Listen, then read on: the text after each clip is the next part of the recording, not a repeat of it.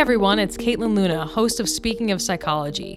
This episode was recorded during APA's Technology, Mind, and Society Conference held in October 2019 in Washington, D.C.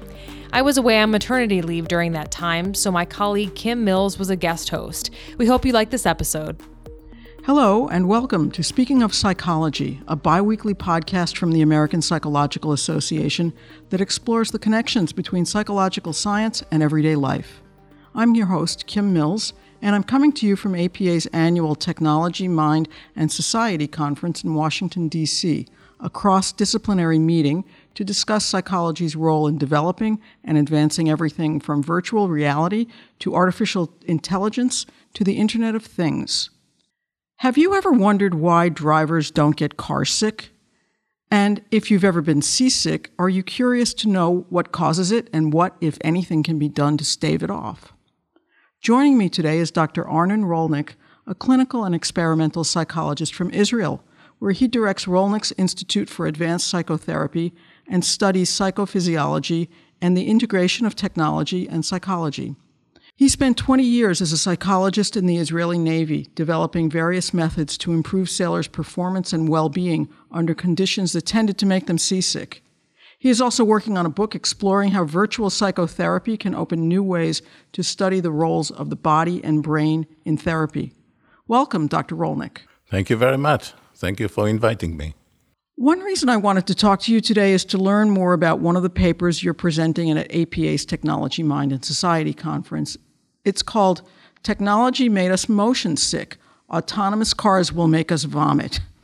It's a review of 40 years of research, which is a lot of time to study motion sickness.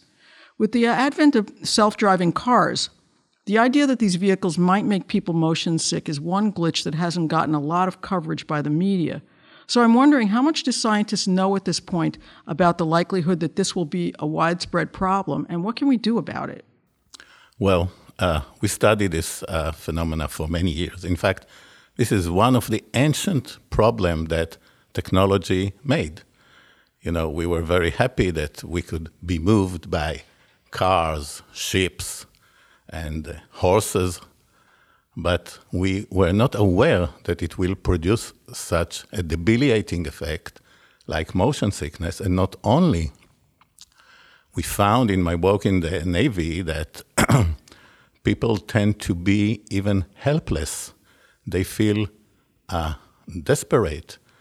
And I connected it to Martin Seligman's theory of learned helplessness. The exposure to uncontrolled motion is producing some sickness. And not only sickness, it produced really some type of depression, which I was able to show in my research. So that brought me to the question, how comes that there are certain people who are not sick, like drivers? And that came very nice with the theory that controllability, what learned helplessness theory predicts, controllability prevents feeling bad. So I did this study for almost 40 years ago, and I was not aware at that time that in few years from now, everybody will be passenger. And not only they will be passenger, they will reading devices like phones or Kindle, because they are free, they don't have to drive. So this autonomous car or driverless car is opening a real problem or producing a real problem which we psychologists will have to deal with. And I'm going to present a few type of solution or possible solution which I did in my work in the Navy. One of them was artificial horizon. We do know that the reason motion sickness develop, it has to do with some type of conflict between the information the eyes get and the information that the vestibular information get, or vestibular system. Which is in your ear? In our inner ear, yes. Right. Yes. And in a study I did with the TNO in the Netherlands, we were able to show that using artificial horizon, we could dramatically reduce the amount of motion sickness and increase performance that performance is becoming better as compared to people who did not have this artificial horizon, which was kind of projected on the walls of the tilting room that we use. But this is some technical details. But what I really want to emphasize in this lecture that I'm going to give, which will be one of another 2 lectures, but one of my talk will speak not so much on technical solution, but that we as psychologists have to examine the process of adaptation. Because people do adapt to motion sickness, but we don't know enough about this process. And apparently it's not enough just to be exposed to the motion. We have to help them using various cognitive behavioral therapy approaches. And there is an interesting correlation now between what I do in my clinical practice with people who are afraid from being sick or afraid from vomiting. I'm doing gradual exposure to motion sickness. And it is possible that if with this driverless car, we will need to do the same. So this is one of the areas I'm going to talk in this conference. But then I will jump, if it's okay with you, to another area which related to my main practice as a clinical psychologist. Okay, but before we get too far into that, a couple of questions about motion sickness. So you talked about an artificial horizon. So I'm in an autonomous car. There's a real horizon out there. So why does that not prevent me from getting motion sick? What's happening? Or if you just gave me a steering wheel and I thought I was in control, would I feel better? Well, that's a very interesting, you have 2 points here. Both of them are good. But let's go to the second one, which I was just trying in my clinic in Israel. I wondered what happened if you have a wheel, but you don't really control. You just play with it, like what I did with my child when he was right.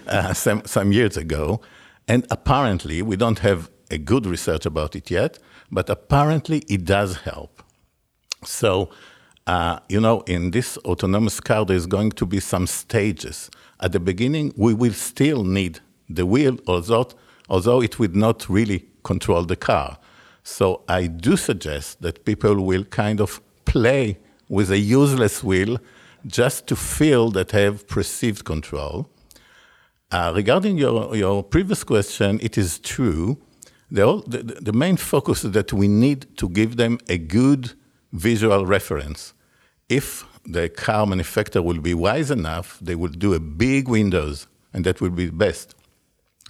But if you will notice in the diagram of how they prepare or plan those car, they are going to be like a room with many chairs facing each other, not facing the movement, and a lot of screens. So people might not see the visual surrounding, and this is why I'm kind of, I think that they will have to hear us, psychologists. We psychologists, our voice must be heard in these issues.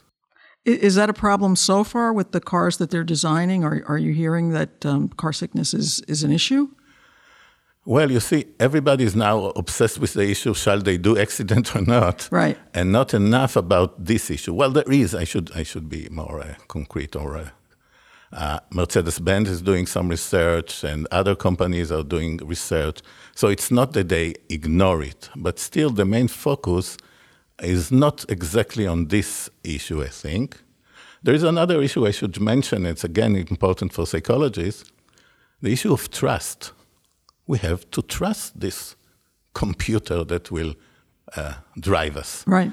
And it will be interesting to see what type of people will be kind of trusting it, no problem, and other who will sit anxious. And anxiety might produce even more sickness. So there's interesting questions here. So why is it that some people get seasick or car sick and others don't? That's, again, a good question. Some people thought it's related to the function of their vestibular system, this in the inner ear. And apparently not. Everybody that has a functional vestibular system might get sick. In our Navy, my data show that 70% of the people get seasick if the sea is high enough. In the car, it might be a little bit less, it might be less. But again, if they will be reading and looking on certain devices, they will be apparently either not sick or they will have what they call SOPATE syndrome. SOPATE syndrome is related to what I said about some type of lethargy, apathy, depression that we did show that motion sickness does produce even without nausea. So that's produced. It's not something that you have before you get motion sick. It's when after you become motion sick, you have this SOPATE syndrome. That's an interesting question. I studied with three of the leading people in this field. One is J.T. Reason from England. The other is Ashton Graybill from Florida. And the third is James Lackner in Brandeis University. They were all studying this SOPATE syndrome. And they say that sometimes it develops even without the symptoms of motion sickness. Like we can see it as a phenomena that might be developed without nausea and without vomiting. Interesting.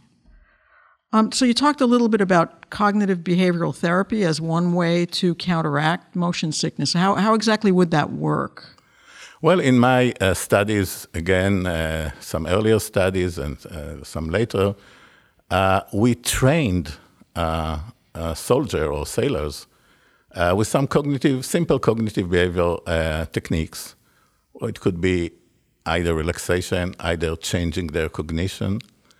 And we showed that people that did it, and that people that had high self-control, were by far, they perform better than their counterparts or their other sailors that did not have self-control ability. We used the classical method of measuring self-control, and we were able to show that cognitive ability of self-control might be very useful. Now, I should mention here a very important figure. His name is Dobby, James Dobby, I believe, who worked in the Naval Biodynamic Lab here in this country. And he just published a book about I'm speaking about 40 years, I think he's working 50 years in the field, and he's not a psychologist, but what he found, that in order to help pilots, sailors, and people that suffer from motion sickness, he uses cognitive behavior therapies. And there is another study that people did it in the sea just some years ago with very good results. So yes, people in the field of cognitive behavioral therapy usually think that their job is to prevent drivers' rage or drivers' anger or anxiety or depression.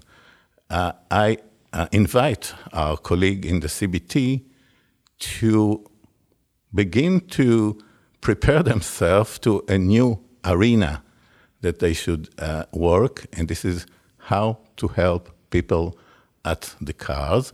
And more important, motion sickness is very much conditioned.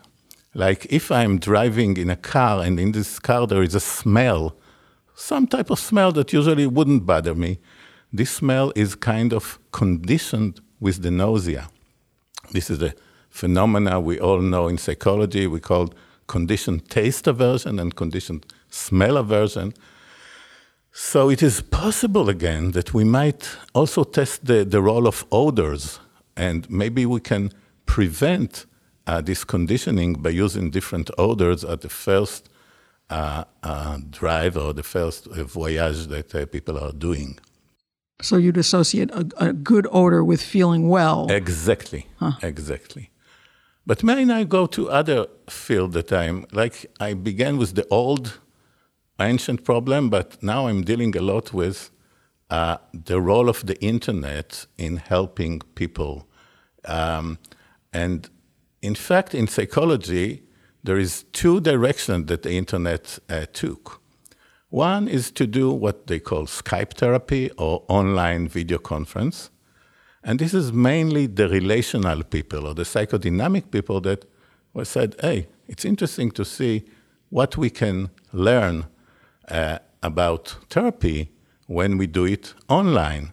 Is it the same therapy? Is it the same alliance that is produced in this online therapy?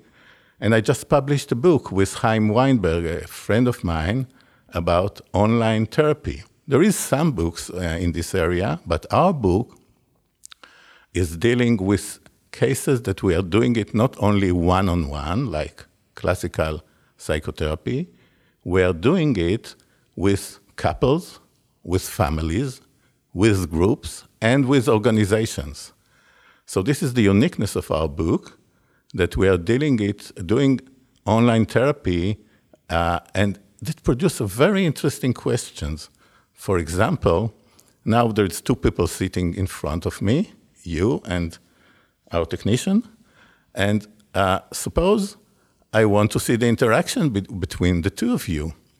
Now, the classical people just put the guy or the couple before the camera, before the computer, and we just see two faces. It's not what we want. We want to see the full body. We want to see the interaction between the couple.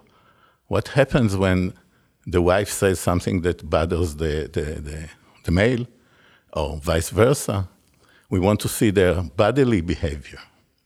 So we did develop some new way that with new cameras that can go from one to the other, and the couple then can also see where I'm looking, although I'm in Israel. And the couple, let's say, is in the United States. We found the cameras that could represent my head. And now my head is showing, the camera is looking on you, and now the camera is looking on our nice technician here. So I'm speaking about a lot of things that we are testing now regarding this online therapy. So is the therapist controlling the cameras? Exactly. And then the people who are the patients, they're able to see themselves at the same time or afterwards? How exactly does that work? The people can see themselves. That's another interesting question in this Skype and Zoom and all of the other programs. People can see themselves, and sometimes it produces some too much. People are too much self-aware. Right. But your question is very important. Yes, we found a way that the therapist, from a distance, can control the camera which exists in the couple's room. And in this way, it makes it somewhat more like a real therapy. You know, in couple therapy, we usually need to kind of approach the male and tell him, hey, please, calm down. We might approach the female and tell her, could you invite him in more? So it is. We are like a conductor of orchestra, and we cannot do it. Well, we couldn't do it till we develop this technique where we can really give the couple the feeling that we are either looking on one of them or the other. So that's one direction that we are doing with online therapy. But that's not enough. I think that we need not to, it's not enough to be happy that we are doing a good online therapy. What happens between one session to the other session? Usually in psychotherapy is a wonderful experience. People love it. If we are a good psychotherapist, the patient feels that you understand him. The patient feels that you are helping him to accept himself. The patient might feel some hope. It's a wonderful thing. But it's a fantasy that we can think that in one session a week or two sessions a week, we can really do a significant change. So we developed an application that is kind of accompanying the subject or the patient all the week. Suppose we were talking about, let's say, my arousal now speaking in this conference, and I will come to my therapist and I say, I was a little bit too, exhausted. And suppose the therapist say, listen, Arnon, it's okay. You can take breath and you can kind of think differently, cognitive. But that's not enough. What will happen when I'm going to be interviewed tomorrow to the CBS? Mm-hmm. It might happen again. Right. So our point is that we will, between session, we produced an application that remind me to do what we discussed.